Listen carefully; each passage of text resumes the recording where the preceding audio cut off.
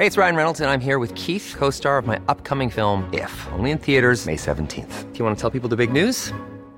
All right, I'll do it. Sign up now and you'll get unlimited for $15 a month and 6 months of Paramount Plus Essential Plan on us. MintMobile.com/switch. Upfront payment of $45 equivalent to $15 per month. Unlimited over 40 gigabytes per month. Face lower speeds. Videos at 480p. Active Mint customers by 531.24 get 6 months of Paramount Plus Essential Plan. Auto renews after 6 months. Offer ends May 31st, 2024. Separate Paramount Plus registration required. Terms and conditions apply if rated PG. The Rays beat the Astros on Sunday 3-2 behind Blake Snell and Malik Smith. They finish a homestand in which they face the Yankees, Nationals, and Astros at 8-1. They're now one game above 500 on the season at 42-41 as they now take on a stretch of the next 6 weeks where all but 2 teams are below 500 in the standings. They can make up some serious ground as they're 11 games back of the wild card. We'll talk to Tom Jones about that, who was at Tropicana Field on Sunday. We also talked to him about his column about why the Glazers should dump Jameis Winston now after he was suspended 3 games for the NFL for violating their personal conduct policy. The Lightning do not win the John Tavares free agent sweepstakes, but they do re-sign Ryan McDonough on their blue line to a 7-year deal. And LeBron James is taking his talents to Long Beach as he joins the Lakers on a 4-year, $154 million deal.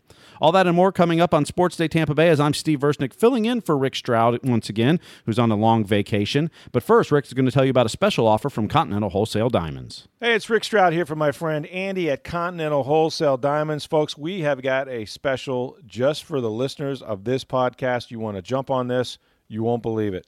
If you go to Continental Wholesale Diamonds and spend a minimum of $2,000, right? That's pretty much any jewelry you get. Look what Andy's going to do for you. You're going to get a free cruise. That's right. You heard me. A free cruise just for my listeners.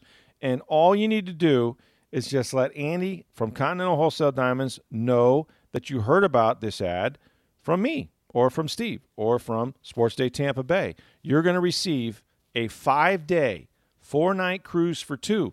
And get this, who lets you do this? You can even pick your own cruise lines. You got to go see Andy for more details. Now, look, don't waste your time shopping in the mall for jewelry. They got a huge overhead, which means higher prices for you. Continental Wholesale Diamonds provides you with exquisite jewelry. They got a great selection, one-on-one customer service, always wholesale prices. That's why they're so easy on the pocketbook. And best of all, no pressure. No pressure at all. If you're ready to pop the question or get engaged, that sort of thing, or maybe an anniversary present for your wife, go see my friend Andy at Continental Wholesale Diamonds. He's going to pour you a nice scotch. He's going to help you find that perfect diamond for your loved one. You can buy the ring and get a free honeymoon cruise. How great is that? I mean, come on. You got to jump on this. It's Continental Wholesale Diamonds. It's where I shop. They're at 1715 Northwest Shore Boulevard, Suite 150, right next to the Penthouse Club. Tell them Rick Stroud sent you. All right, so Rick Stroud continues his month-long vacation out on the West Coast. Actually, I think it's only a couple weeks, but we'll call it a month. It feels like a month. We'll call it a month. So Tom Jones is sitting in with us today. And, Tom, you were at Tropicana Field, as was I this afternoon, as the Rays finish off a 3-series homestand that they go 8-1 on, facing the New York Yankees, who have the best record in baseball at the time when they played them, the Washington Nationals, who are in the wild card hunt in the National League, and the Houston Astros, who are leading the AL West, who I think is the best team in baseball, particularly the pitching staff. Yep. So they're at the Trop. And the Rays go 8-1 against them, beating pitchers like Garrett Cole, Charlie Morton, Justin Verlander, just to name the Astros pitchers. Max Scherzer. Max Scherzer for the Nationals they beat. Gio Gonzalez, who struggled of late, but still a pretty good pitcher. The best homestand ever in Rays history? I think so, yeah, because of what you just mentioned, Steve. You mentioned the 3 teams that they faced. I think the Nationals, they haven't. Now, look, I realize it was kind of a goofy trip for them. They got in late one night and then had to play a day game after a night game when they got here. Still, that's the way the schedule worked out. The Yankees are a really good baseball team, and I think the Houston Astros. I'm with you. I think it's the best team in baseball. And to beat those 3 teams 8 out of 9 games, and the one game you lost was a 1-0 game. I would put that up there as the greatest homestand in the history of the franchise. I guess they had one more technically that was a better record. I don't remember like who they played on that homestand. It was in 2013. I don't remember the teams either, but I remember seeing the note. I can't imagine it's better than they went 9-1, so it was one extra game. And I can't imagine those three teams were as good as the three teams that they just faced here with the pitching that they just faced here. So, yeah, I absolutely would think. And here's the encouraging thing about this, Steve, is when you look coming into this latest stretch here, the Rays were beating up on the really bad teams in baseball. They were playing 700 baseball against teams with losing records, but they were getting wiped out by the pretty good teams. This trip or this homestand, and even really going back before this homestand, they played well in Houston, played well in New York. So they're actually starting to play well against some pretty good teams. And now they got a huge stretch coming up against really bad baseball teams again. These next 6 weeks could get really interesting. Now, the problem is I don't think they gained any ground in the playoff hunt. I mean, they've gone 9-1 or 8-1 here, and they're still, double digits behind Seattle for the second wild card. But there's no reason you can't get excited about where this team might be in 6 weeks from now. Well, the encouraging part is yes, they really haven't gained any ground because the month of June, we said for the Rays, was going to be tough. When you looked at the schedule, there was only one series against teams below 500. That was the Blue Jays in the middle of the month. So take the whole month of June, and we'll count July 1st as part of that because the Astros series carried over. They ended up finishing 14-14 in that month. So it wasn't a great month, but they started 0-7. Yeah.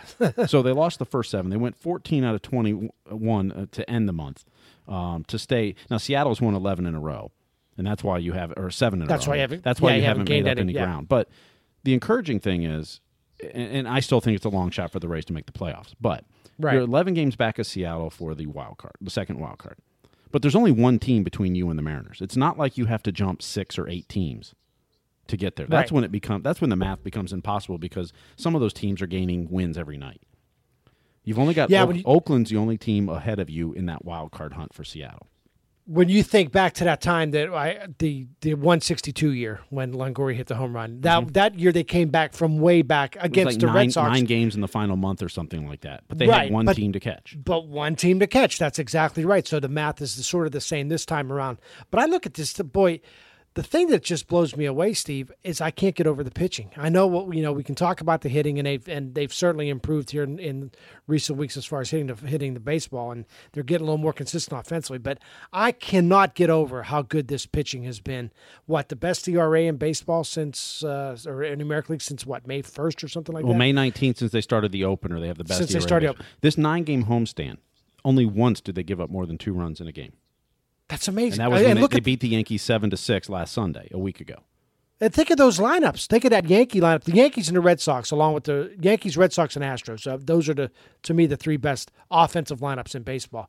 And you look at what Houston throws out there night after night, what the Yankees throw out there night after night. Those guys, they got home run hitters all over the place. They're going to run into one now and then. And to hold those teams to the few amount of runs that you held those teams. And the Astros have a really good lineup. They scored 7 runs all by home run. They didn't score a run any other way but home runs. And in the 4-game series. I look at this pitch. I don't know if it's going to hold up, Steve. I mean, we talked about this recently on a podcast that I don't know if these relievers are going to run out of gas at some point. Now Wilmer Font's going to be out for about 8 weeks. He was pitching really well. You talk about finding someone out of the scrap heap.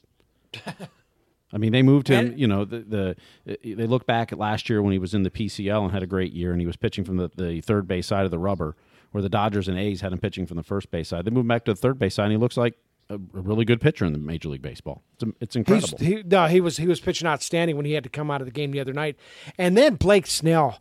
Steve, I predicted before the season, I don't think I was going out on some long limb here, that I said he was going to have a really good season. We started to see signs of it at the end of last season. Yes. I don't know if it was the first couple of years up here, there was some talk that maybe he just wasn't mature enough yet, or that he just wasn't used to the rigors of Major League Baseball, or he didn't trust his stuff maybe as much as he does now. I actually made a joke today, and maybe it wasn't so much of a joke because I have a tremendous amount of respect for Jim Hickey, the pitching coach, but I was teasing in a press box with somebody that, well, clearly he had to get away from Jim Hickey to become the pitcher he was. And like I said, I was kind of joking about it, but now I'm starting to wonder if there might be a little bit to that. I think Jim Hickey was a guy that could be a little bit intimidating for younger pitchers, maybe, and I don't know what his relationship was with Blake Snell, but Blake Snell he looks like a totally different kid than he was 2 years ago. Now, again, we saw signs of it at the end of last season. Yeah, I wouldn't go as far as, I know Blake has come out in the offseason was saying he had a lot of personal issues last year that affected his game, particularly the mental side of the game more than anything. And that's where I've seen the biggest maturity out of him, and the biggest growth this season is when things happen, an error behind him or a play's not made or something happens. He doesn't let it affect the next batter, the next pitch. He separates it and okay, this is what I got to deal with. Let me pitch. And he doesn't let things snowball into, okay, I made a bad pitch and maybe the guy got a home run or they did something. It doesn't snowball to the next batter and the next batter after that, and then all of a sudden you've got a rally and a problem. He pretty much limits it to he's pitching batter by batter, even pitch by pitch, and it's really it's a big improvement last year. And we started to see it at the end of last year, but this year he's taken it to another level. 11 wins now, most likely going to be an all-star. There's no way you can keep him off that team. 11 wins, and a big thing that they got out of him Sunday, and again, this is so important when you're talking about a team that constantly throws relief pitchers out there, and they're starting relief pitchers, and some nights they're using 6 or 7 of them, is how deep he went into the game. He went into the 8th inning on Sunday, and 10 strikeouts, and that's the thing. If you can just get innings, because when you have these guys, these relievers going pretty much every 3 out of 4 days almost. You need somebody to go deep into ball games. Blake Snell, because if Blake Snell were to go out there and give you a bad 4-inning game, 5-inning game, boy, that really taxes your bullpen. But he saves the bullpen on a day like Sunday, and they only have used 2 other relievers on Sunday. So. And Andy Fried and Dave Wills in their postgame today, and I was listening to it, had mentioned that when they do their pregame interview with Kevin Cash a couple hours before the game, and they do what's on tape and you hear on the pregame, but they also talk to him beforehand. They said as they were walking out the door, the last thing Kevin Cash told him was, I don't know what we do if Blake doesn't go deep today. Yeah. Had no idea how he was going to pitch that game, and Blake Snell did go deep, pitched a great game, and Charlie Morton did too. I mean, the other thing is he's matching Charlie Morton, one of the best pitchers in the American League, pitch by pitch. Yeah, no, they needed a deep game out of him, and look, he got some good defense. Malik Smith made a heck of a catch in center field, which is not exactly what you expect because Kevin Kiermaier wasn't in the lineup, didn't start the game in the lineup. You expect that out of Kevin Kiermaier, but he got some really nice defense behind him, some big strikeouts when he needed it, and really other than throwing one bad pitch, Blake Snell, that would have been a shutout for him. Gaddis ran into one, but other than that, boy, Blake Snell it's just been terrific. So, could you imagine where this team would be if they're in pretty good shape as it is, but if Chris Archer had managed to stay healthy, if a couple of these other guys, if Jake Faria was still healthy. Jake Faria was, boy. Anthony Bonda was looking good till he got hurt. You thought by now Brett Honeywell was going to be up here as well, and maybe Jose De Leon would have been up here by now. Here's the question I have, Steve, though. Okay, let's map this out over the next 4 weeks. Today's, we're taping this, it's July 1st. You have till the trade deadline is at the end of this month, the non-waiver trade deadline. Yep. Okay, so let's say I just mentioned a few minutes ago, they got this stretch coming up where they're playing teams like the Marlins and the Mets and the Tigers and the Twins, and the Orioles. There's some bad baseball teams they're playing here in the next few weeks. And let's say you can, I looked it up, 29 out of their next 35 games. That's a pretty sizable chunk. Before the trade deadline, you only have 3 games against winning teams. That's the 3 games. Yankees at Tropicana Field. The Angels are right after the trade deadline. Right, and the Angels are right at 500. They may not even have a winning record by the time they come in. They're tied with the Rays right now, 1 game over. 1 game over. So not only are you playing teams with losing records, but you're playing a few teams that are near the bottom of baseball. Yeah. And so let's say you go on a pretty good run here. Let's say you win out of the next 20, 25 games. Say you run a pretty good record. Say you go 17-8, and sort of get yourself back into the mix of thing, and say the Mariners go 500, and you find yourself on July 27th, 28th, and you're, say, 5 games out of a playoff spot, which is possible. Now, all of a sudden, what do you do when you start getting phone calls for Wilson Ramos? You start getting phone calls for Chris Archer. At that point, I think I know which way the Rays should go with that, but it's also, for the first time this year, really in a couple years, Rays fans, I think, are excited about this team. I'm getting the emails. You hear from people. There was a real sour taste in people's mouths in this offseason when it looked like they were tanking. That's what everybody thought. This team's tanking. They're giving away Longoria. They're giving away Corey Dickerson. They're giving away Steven Souza Jr. Steven Souza Jr., right. Jake Odorizzi leaves. Mm-hmm. So they're getting rid of all these guys, and there's this feeling that, okay, they're not really trying to win this year. And then they are winning. And now I'm getting emails, like I said, every day. People are excited. How about this Rays team? They're exciting. They're excited about Willy Adames. They're excited about Jake Bauers. They feel like there's something coming here. And if you were to go ahead and make a trade and give away Wilson Ramos, who, like you said, is going to be an all-star, and trade Chris Archer, who I know he's been out, but clearly still. Well, he's probably got to get back first before they can. Right, that's true. But what do they do, Steve? Do they make those deals, or do they have to worry about the reaction they're going to get? I think you have to look at a couple things. I think, one, where's Seattle at? And you said, if you're 5 games out of a playoff spot, have you endured any more injuries that makes you believe you can't sustain this? I've said all along, I thought their pitching would be okay this year, but I never thought they could string hits together the way they have this year. Never thought they could. They've proven me wrong, and now you're halfway through a season. If you remember last year, they were in it at the trade deadline, and they added a bunch of relief pitchers because that was their problem. And it turns out their offense went in the tank, and they couldn't hit the rest of the season, right? And fell out of it. Look, Adeiny Echeverria is going to be traded. Yes, you're going to trade him, which is fine. Which is fine. Willy Adames behind, right? Wilson Ramos, Archer, you could trade if you feel if the package coming back is good enough. I think you could trade him still. Wilson Ramos is the one I don't know if you do. Mm-hmm. Because who do you replace him with? You're going to lose him at the end of the year, and you'll get compensation for him because he'll sign somewhere. You'll get a draft pick compensation, but you have no one to replace him with in your system. Right. You don't have another catcher. You don't, unless you're trading, in a Chris Archer deal, you're getting a catcher back that you can work with, and you could possibly trade Ramos. But I think if you're in it come late July, I think Ramos stays on this team. I think they'll try it. They'll try to see if they can make a run. I wonder what happens. They could end up in sort of in no man's land, Steve, where it's one thing if you're 4 or 5 games out. It's another if you're like 8 or 9. If you have a pretty good run here, but you're still 8 or 9 games out, and a couple other teams get in the mix there, whether it's the Angels or whomever. You're not going to win the East, obviously. No, you're going for wild card the number second 2. wild card. I mean, the Yankees and Red Sox. One of them's going to win the East. One's going to win the first wild card, presumably, possibly the second if Seattle keeps up this pace. But now I realize the boost that you get and the excitement that you gain if you were to make the playoffs, even if it's a 1-game playoff. But at the same time, if you're the Rays and if you're looking at sort of the long-term future of this franchise, boy, how much do you sort of go all in on? That's why playing 1 game at New York or 1 game at Boston. Look, even if they don't make the playoffs, if they're in it by the trade deadline, that's another reason to keep Ramos, assuming you're not getting a deal you just can't turn down. And I don't think you're going to get an overwhelming deal for Wilson Ramos at the deadline, unless a team's catcher goes down and they desperately need one. Could they sign him long term? Is there any chance they could sign him long term? Well, you got to remember who his agent is, Scott Boras. So my guess is no. Yeah. But with this team, you've got a young team, a group of young players that have been through some championships at lower levels. But even if you're in the race and you keep Wilson Ramos, and who's really good working with the pitchers too, that's the other part of this. Right. That if you keep him and try to make a run for it, you're playing competitive baseball for the next 2 months.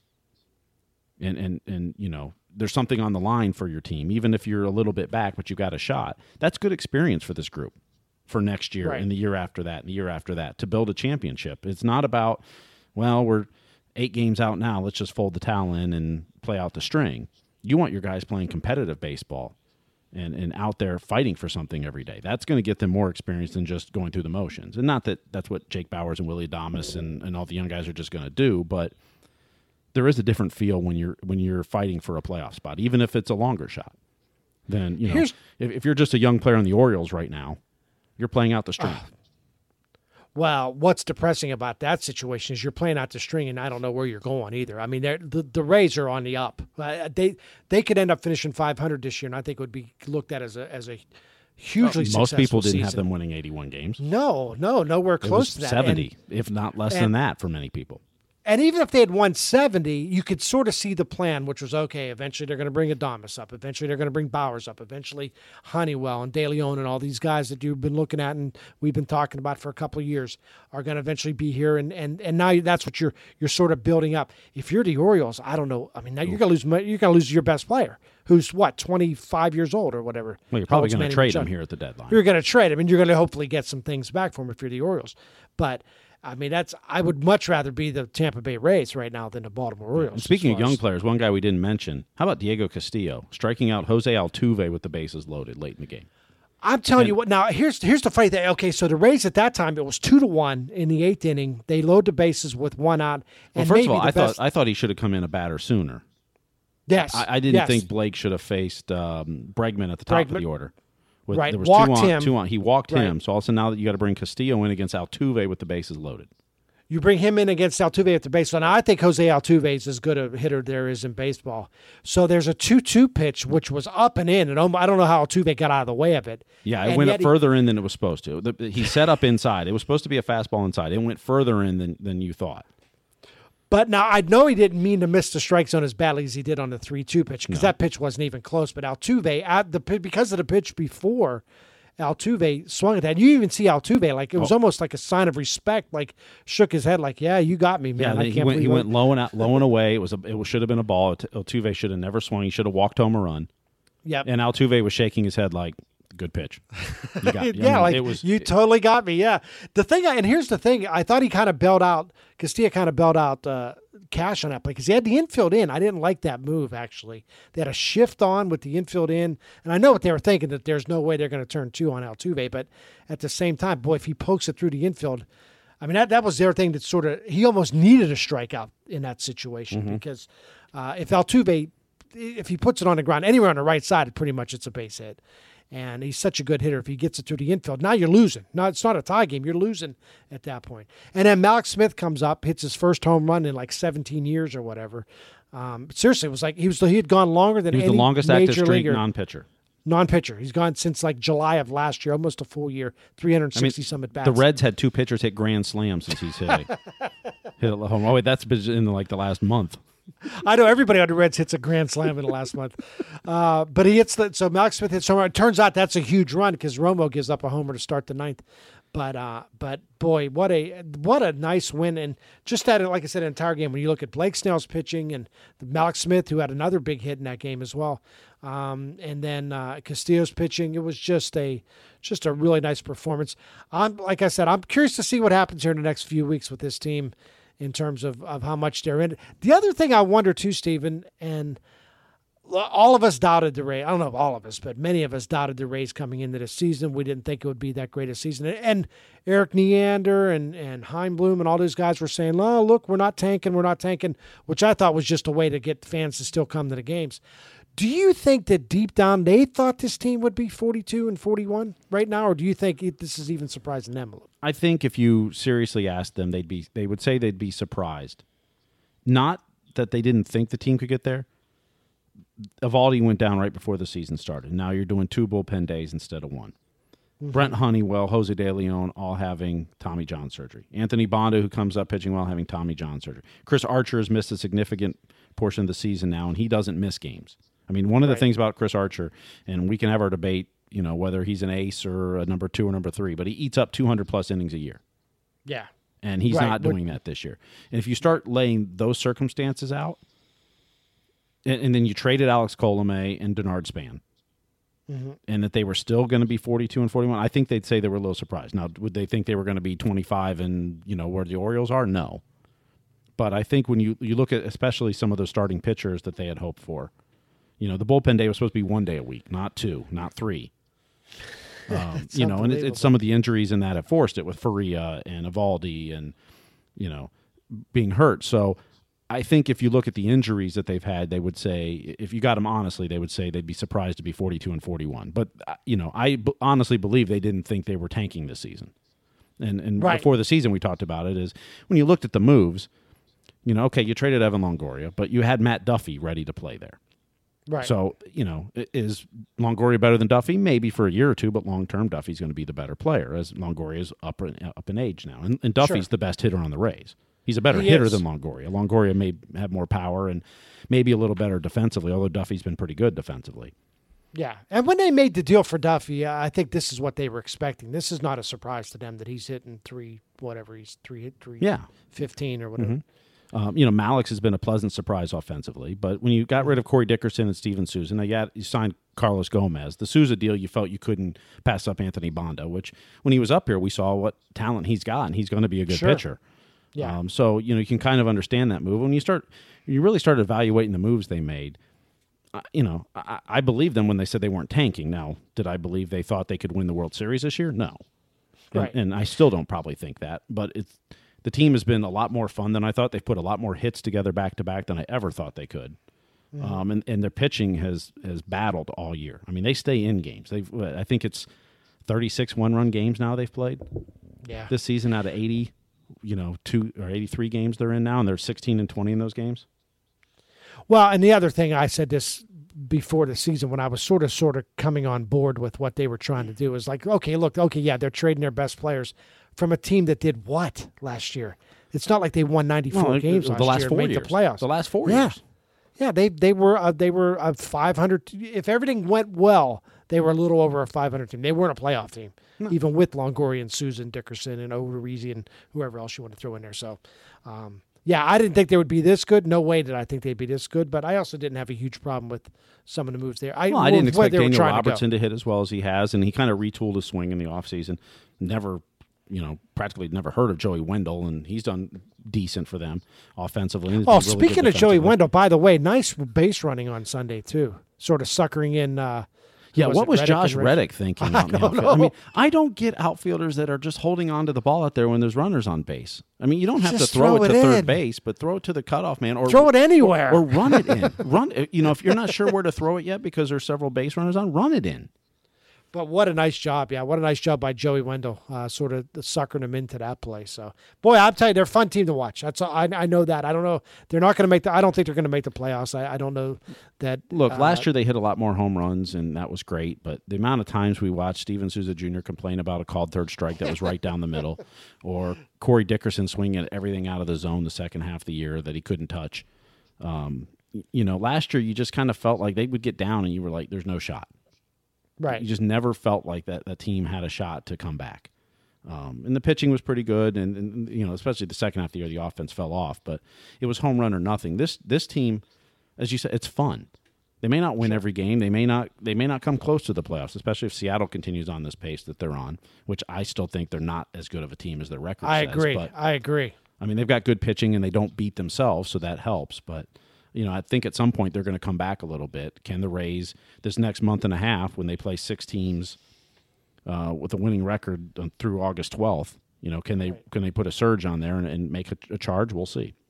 All right, now we'll switch gears to Jameis Winston. Tom, your columns have drawn some ire from Bucs fans, as you feel the Glazers should have already cut Jameis Winston after the NFL has suspended him for 3 games, saying that the Uber driver story was credible and consistent. And Jameis has come out and apologized since, saying he's given up alcohol and the usual needs to do better kind of stuff. Tom, I know you've been on a few radio shows in that, but I know you've gotten a lot of support in emails and tweets, but you've also gotten a lot of ire. So it's funny how it's all gone, Steve, because when I wrote the first column, which was a week ago, when the word first started to leak out that, okay, he's going to get a 3-game suspension. It wasn't official yet, but Stroud was reporting it and Adam Schefter and people like that. And at that point, I wrote the column right away. Get rid of him. I've seen enough second chances, just a history of bad decisions. I just think he's a bad guy, and they should get rid of him. The reaction was, I would say, probably 60-40 not against me or sort of supportive of Jameis, or at the very least of, hey, let's wait and see what the NFL is going to say first. Let's not sort of an innocent until proven guilty type of defense for Jameis Winston. And then the NFL comes out with the statement that you just mentioned a moment ago, where they felt the Uber driver her testimony was credible and consistent. And I wrote, okay, now it's on the Glazers. Everything got, Jameis, up until now, it's been on Jameis. From here on out, it's on the Glazers. And the reaction I've gotten from that is now flipped, and it's probably stronger, more 70-30 supporting the idea that the Bucs part ways with him. And then I wrote a third column, which was sort of a reaction to some of the emails that I was getting about, well, hey, look at what other teams have done. For example, and the 3 names that kept coming up to me. And I realized that Hiring for your small business? If you're not looking for professionals on LinkedIn, you're looking in the wrong place. That's like looking for your car keys in a fish tank. LinkedIn helps you hire professionals you can't find anywhere else, even those who aren't actively searching for a new job but might be open to the perfect role. In a given month, over 70% of LinkedIn users don't even visit other leading job sites. So start looking in the right place. With LinkedIn, you can hire professionals like a professional. Post your free job on linkedin.com/people today. There are varying degrees of seriousness in the crimes that may or may not have been committed. Kobe Bryant, who was alleged to have, somebody claimed that he had raped them back years ago, earlier in his career. Ben Roethlisberger, who was also suspended by the Pittsburgh Steelers, or by the NFL, because of a sexual assault allegation. And then you had the Ray Lewis situation with the murder case many years ago. Now, all three of those guys have sort of outplayed their troubles. You look at Ben Roethlisberger, he's played for a Super Bowl since then. The Steelers kept him, played for a Super Bowl, and may play for more before his career's over. Kobe Bryant won a couple of championships after his situation. Ray Lewis won a Super Bowl after his situation. So a lot of people were writing me saying, hey, you look at those teams, they stuck with their guy, and turns out that it was the right move not only on the field, but off the field. It looks like you could make the case that all three of those guys sort of reformed themselves or reformed their reputations and went on to be productive people. So I wrote another column about that saying, look, I don't think that those guys have outplayed their troubles, because we still bring up Ben Roethlisberger and Ray Lewis and Kobe Bryant as guys who had problems in their career. So it's been weird. Now, I will say this, Steve. You mentioned I did a couple of radio shows. I did Tiki Barber's show, and I did Sarah Spain's show on ESPN. And the national perspective on this is clearly anti-Jameis. There's no ambiguity in terms of how the rest of the country feels about Jameis Winston. It's really, if Bucs fans truly were to look at how the rest of the country is looking at this franchise right now, they'd be embarrassed by it. And I think now again, it's easy for all of us who don't get paid by the Bucs, it doesn't matter whether the Bucs win or lose. It's easy for us to say, yeah, get rid of the guy. I realize that the Bucs are in a different situation. Well, I think everyone said that about Ezekiel Elliott with the Cowboys. The Cowboy fans didn't, but everybody else did. My biggest problem with the Jameis suspension and everything is, why is it only 3 games?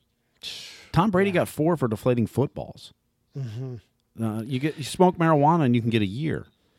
I mean, why is if the Me Too movement and domestic violence and sexual harassment and abuse is important to the NFL, and they keep saying it is, and the suspension is supposed to start at 6 games, right? That's what their policy says. That's what Ezekiel Elliott got.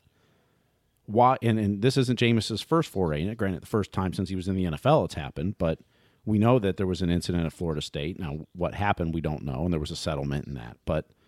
Well, apparently when he came in the NFL, too, he met with the NFL. He did. He said, look, judge me from this point forward. You're not going to have any problems with me, et cetera, et cetera. Well, this happened after his rookie season, and it's only 3 games, And this is the whole thing with punishment in general, and this is a bigger debate, and we don't have to have this and don't plan to, but when you do something, there's supposed to be a punishment, like in society. If you do something and you end up going to jail, once you're out of jail, you're supposed to have served your time and be able to move on with your life for the most part. There's a few crimes you have to do special things for, like child molesting or something like that, sure, where you have to register. But, so there is something to be said for, and I'm not saying in this case that James just made a mistake, forget about it. And as an organization, you could move on or you could stick by your guy. It's your choice as an organization once he serves his punishment, which the team doesn't provide, the league does.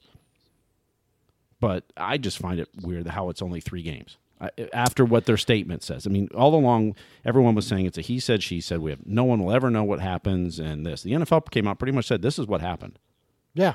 No, they look, there was no ambiguity in their statement. They clearly believe something happened. Now, what they believe happened and what they can actually prove 100% happened might be 2 different things, and maybe that's why they went to Jameis and said, look, here's what we got. Here's what we're going to say.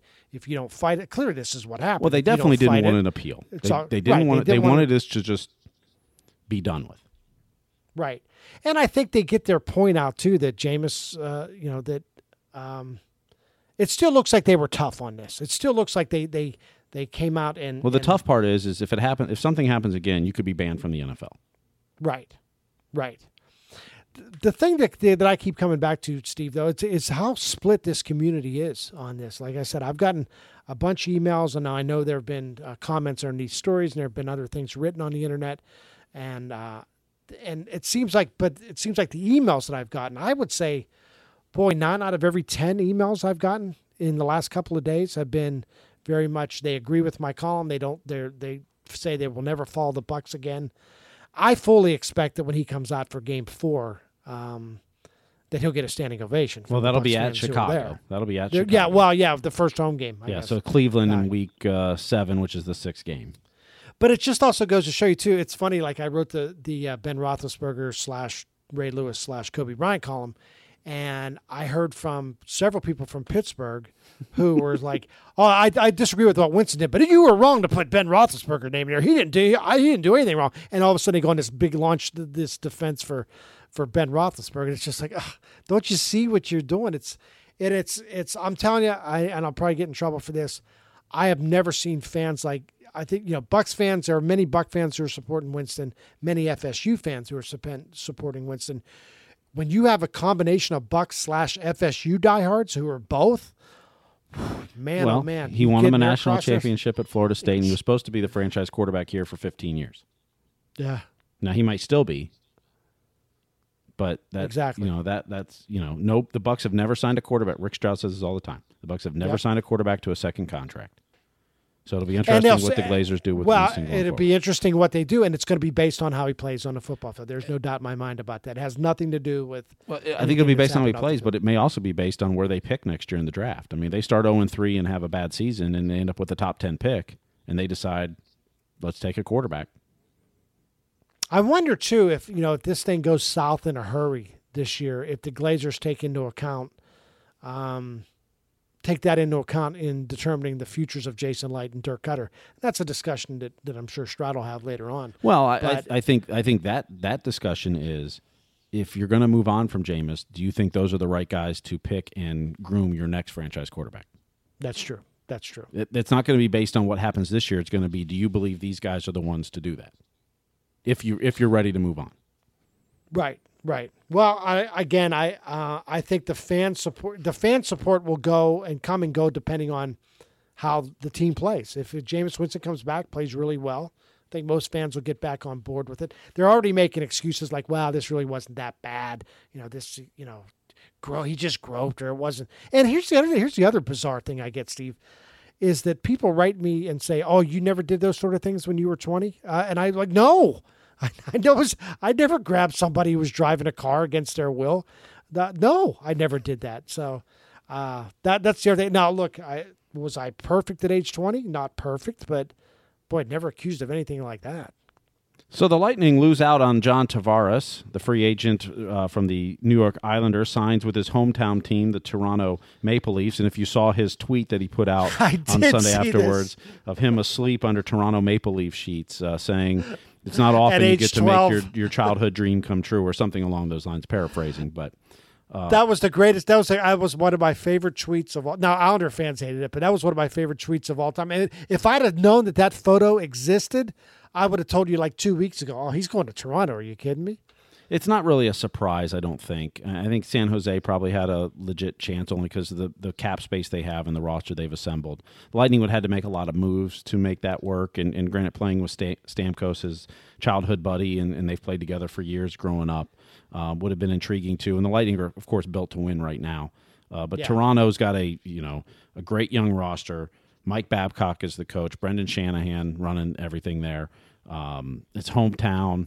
You got a lucrative deal. He's going to get endorsements out the yin yang up there. Not really surprised. A great move for the NHL. Absolutely. When he's in your hometown now, and the Leafs can become even bigger, that's a good thing for the NHL. Bad news for the Lightning because you're in the same division. And now you're going to have their top two lines are going to have Tavares and Matthews centering them. I looked at this situation as soon as I heard that Tavares. If you'd have told me, okay, first off, Tavares is not signing with the Lightning, My initial reaction, if I'm a Lightning fan, is, okay, I think that's okay. I think the Lightning's probably better off without John Tavares, not because I don't like John Tavares. I think he's a terrific player. But they would have had to have made, I believe, some massive roster changes in the next couple of years. Ultimately, I think what it would have come down to is you're going to have to choose. Did you want Tavares or did you want Kucherov? I don't think they could have signed both. Maybe they could have. Maybe the math would have done such a way, but then they would have lost a ton of other guys.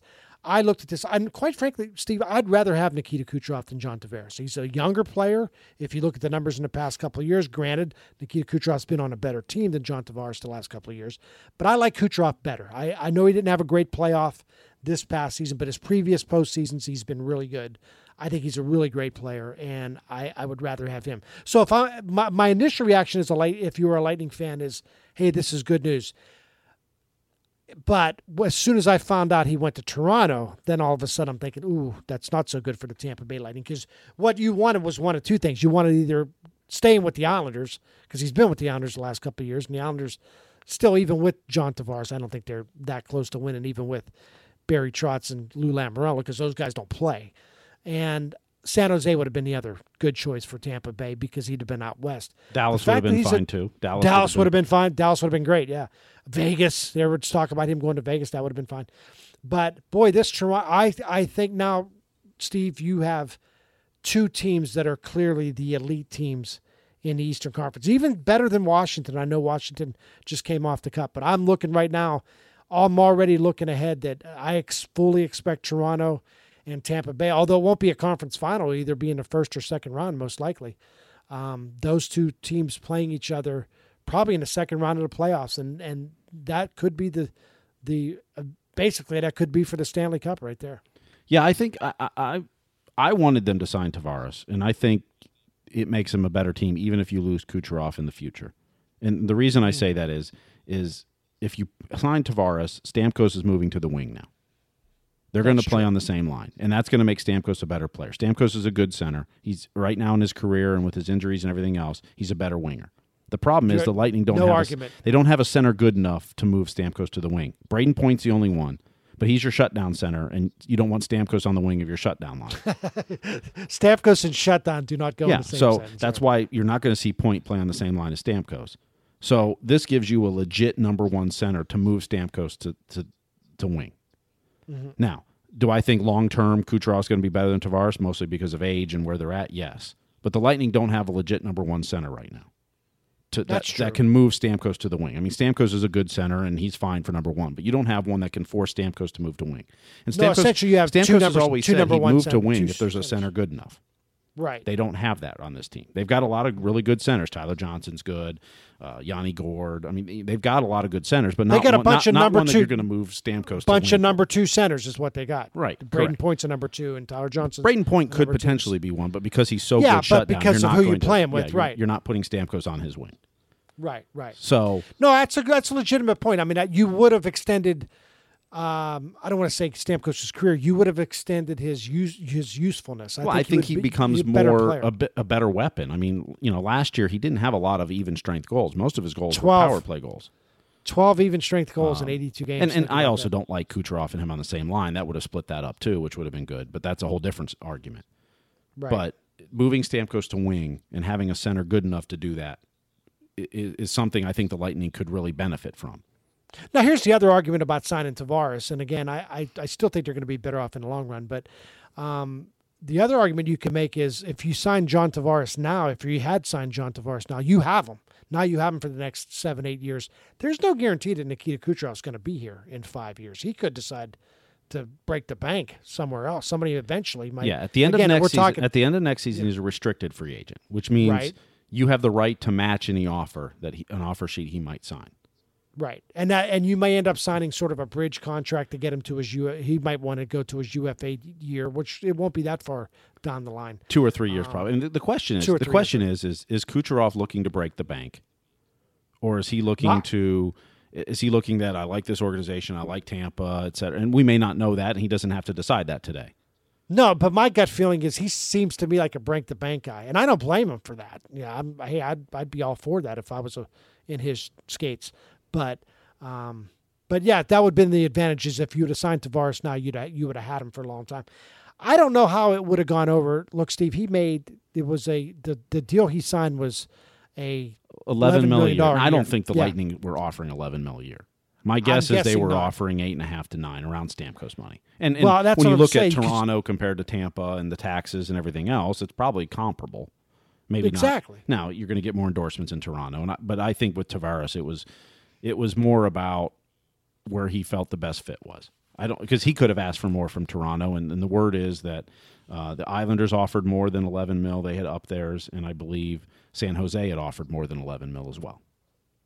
And it was going to be a lot of money no matter where he went. I do wonder if it gets to a certain point where, and it's easy for me to say because I'm not making that kind of money, but if it gets to a certain point where it doesn't even matter how much the money's great no matter where you're at. It's where's the best fit for you, where you're going to be the most happy, what gives you the best chance to win. And your family and everything else. And family. Tampa Bay had a lot going for it in terms of offering him a chance to win a cup right away. So, again, it's not great news for Tampa Bay that he went to Toronto, but as somebody who follows the National Hockey League, I really like this move. I think it's a lot of fun whenever a superstar player goes to an organization that's sort of a marquee organization. Toronto, I've always said the league is much more fun when Toronto's good, when Montreal's good, when the New York Rangers are good, just because those teams, they're in big markets. Fans are excited. It's the hockey capital of the world in Toronto. I like it because every time they're on TV now, I'm going to watch. I think it's an interesting team all of a sudden. And the Lightning, of course, did make a signing on Sunday. They signed Ryan McDonagh to a 7-year deal worth about $6.75 million a year. So the Lightning now have 3 defensemen under contract after this coming season, joining Victor Hedman and Mikhail Sergachev. But by that time, we also expect Cal Foote to be up here. He's just played in juniors last year and then finished the season at Syracuse. Eric Chernak may be up by then. And then you'll have to make a decision at the end of this season on Coburn, Girardi, and Strawman, whose contracts will all be up. But Ryan McDonagh's signing, he's just turned 29. This contract will kick in when he's 30. I think it's a good signing short term. I wonder what he's going to be like at year 6 and 7 when he's 36, 37 on this deal. It's going to be a horrible deal. It's going to be a horrible deal then, but that's the way the NHL works these days. You have to pay. You're going to have to pay the guy on the tail end of his career if you want him in the next few years of his career. And look, it's easy, Steve, in my opinion, to go out and find number 5 and number 6 and number 7 defensemen for your roster. You can fill those guys any day of the week. It's really hard to find reliable top 4 defensemen. And if this all works out, if everybody can stay healthy over the next few years, as you just mentioned, if you're telling me that in the next 2, 3, 4 years down the line, my top 4 defensemen are Victor Hedman, Ryan McDonagh, Mikhail Sergachev, and Cal Foote, you're set. You're in pretty good shape. You got Eric Chernak, who could be a 5 or 6 at that point. Maybe you sign Anton Strawman to a short-term deal after this coming season. I think Girardi and Coburn are probably done after this year with the Lightning. Right. And then you got Dominic Machine and a couple other young defensemen in the minors that, we'll see how they progress over the next couple of years. But and then, Yzerman may make a trade or sign someone as well. So. Yeah, no, but to have those top 4 locked down, you put yourself in a pretty good spot. And I like Ryan McDonagh. He's one of those guys, Steve, that when they picked him up, and I follow the National Hockey League pretty closely, I didn't realize, I thought he was like 31 when they picked him up. It seems like he's been in the league forever, and he just turned 29, I think. Yeah, about like 2 weeks ago, 3 weeks ago. So he's got a lot of years left in him. Yeah, no, and he was one of those players when he got to the Lightning. I think he struggled a little bit at first, and once they found some pairings that worked with him, and he got in the system better as the season went on and through the playoffs, I thought he played a lot better. Right, and remember when he got here, he was injured too, and he hadn't played in a while. Yeah, so that's true too. Once he knocked the rust off, I thought he was really good in the playoffs. So it's good signing. I think he's clearly this team's in win now mode, and this certainly keeps them competitive for the next several years. And one more signing that was made public on Sunday, LeBron James signing a 4-year deal with the Lakers for something like $154 million. So LeBron's taking his talents to Long Beach, I believe. I don't know how I feel about this. On one hand, Steve, I'm kind of happy that he's leaving Cleveland because Cleveland wasn't going to, they had sort of maxed out, I think, what they were capable of doing. And this is another example of, okay, he's going to a marquee team. I think the NBA is more exciting when the Lakers are better. Now they're relevant. A couple of things, though, about that is, one, they're going to have to make some more moves. And I don't know if they can make those moves this year. I don't know if the Lakers are going to be in on Kawhi Leonard or if it's going to take a year before that works out. And the other thing is, do we want LeBron playing games at 10:30 at night? I don't know if this is good or bad for the NBA ultimately. For the NBA, well, the Lakers being a good franchise is always good for the NBA. Yeah. I mean, LA is now they have the NFL back, but it's still a Lakers town first. Lakers first, Dodgers second, and then everybody else after that. So, market number 2, the most important team, the best team gets LeBron James. That's huge for the NBA. It's huge for Los Angeles. It's not necessarily good for every East Coast basketball fan who's going to see LeBron James play at 10:30 at night. Right. But as far as the league, as far as LeBron and endorsements, it's only going to help. The Lakers-Cavs series or the Lakers-Celtics series now is LeBron versus Kyrie. Yeah, that'll be fun. Let's bring that back. An interesting tweet that I saw CBS Sports put out. With LeBron signing, now 6 of the top 8 scorers in NBA history have played for the Lakers. 6 of the top 8. That includes LeBron now, right? Yes. LeBron is one of those. And Kareem's still the all-time leading scorer, right, in NBA history.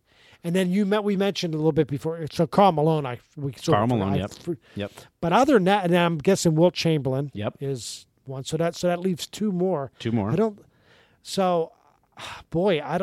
know who the other 2 would be unless it would be. Are they guys that played with the Lakers for a while, or just had like cups of coffee? More recently too.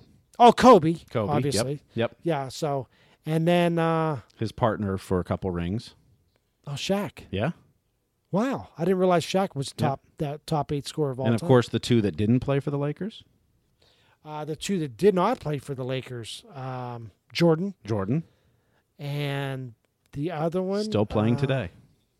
Still playing. Could go to the Lakers at some point. Who LeBron knows? I would have said could go to the Lakers.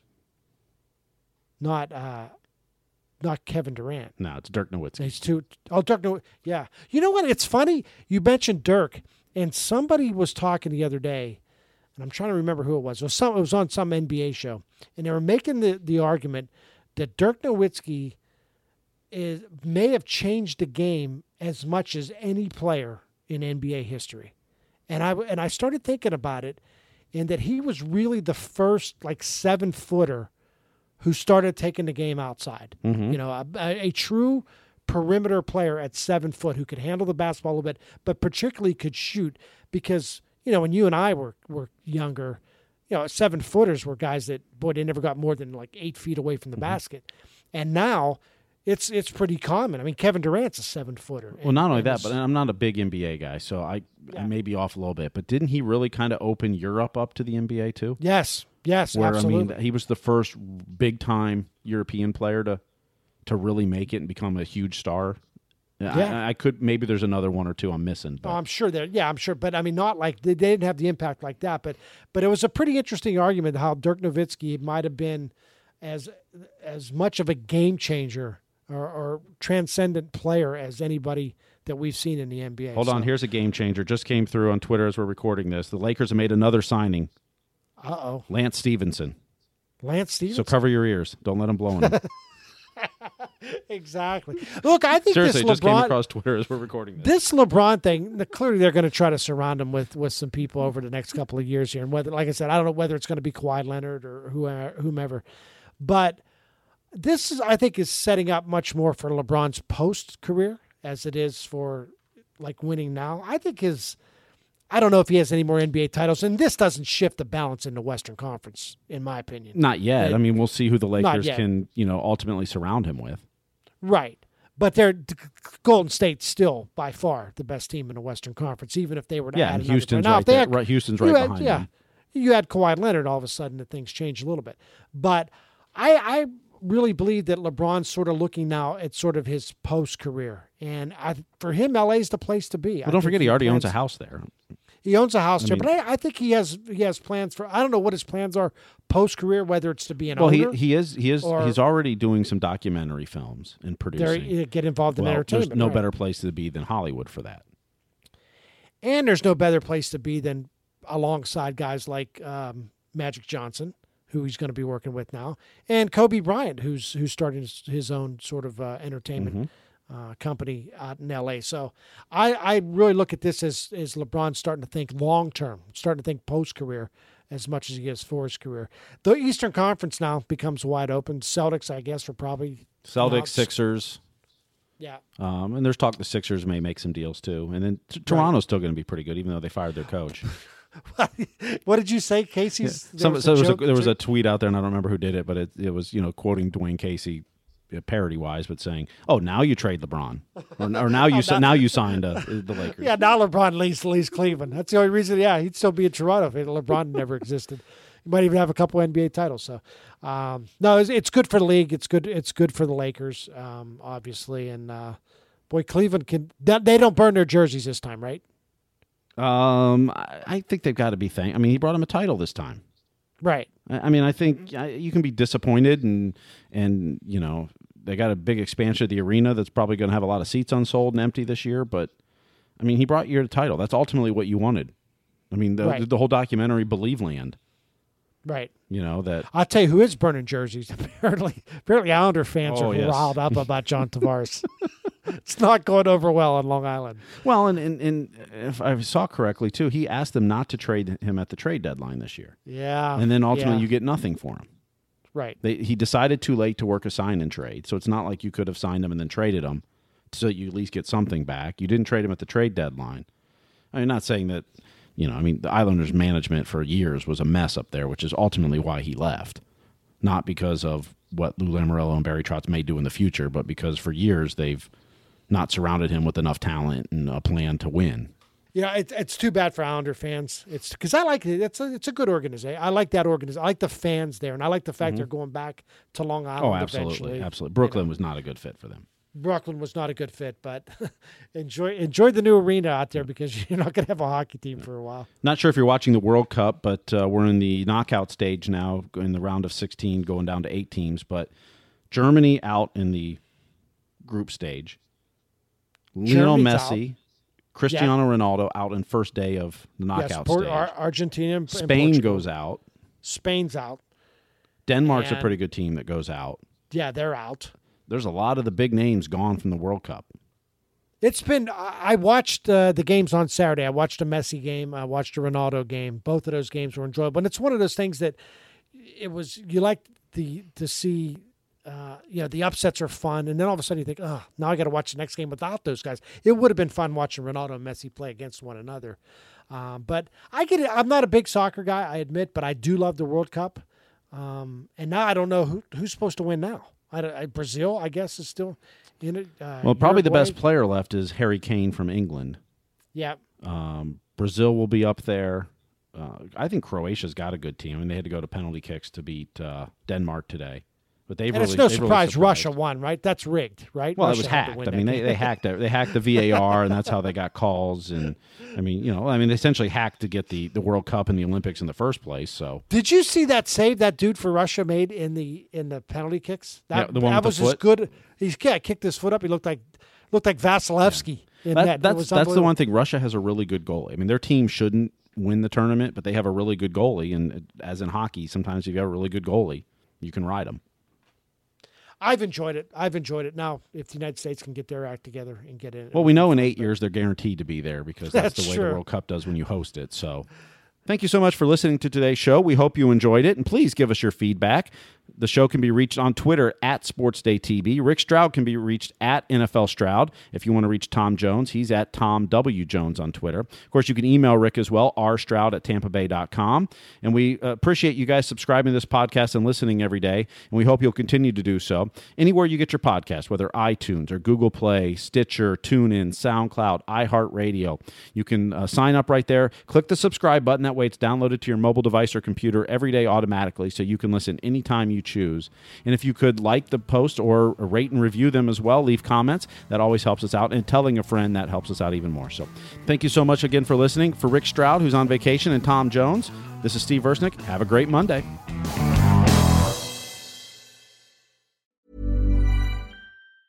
Mom Mom deserves the best, and there's no better place to shop for Mother's Day than Whole Foods Market. They're your destination for unbeatable savings, from premium gifts to show-stopping flowers and irresistible desserts. Start by saving 33% with Prime on all body care and candles. Then get a 15-stem bunch of tulips for just $9.99 each with Prime. Round out Mom's menu with festive rosé, irresistible berry chantilly cake, and more special treats. Come celebrate Mother's Day at Whole Foods Market.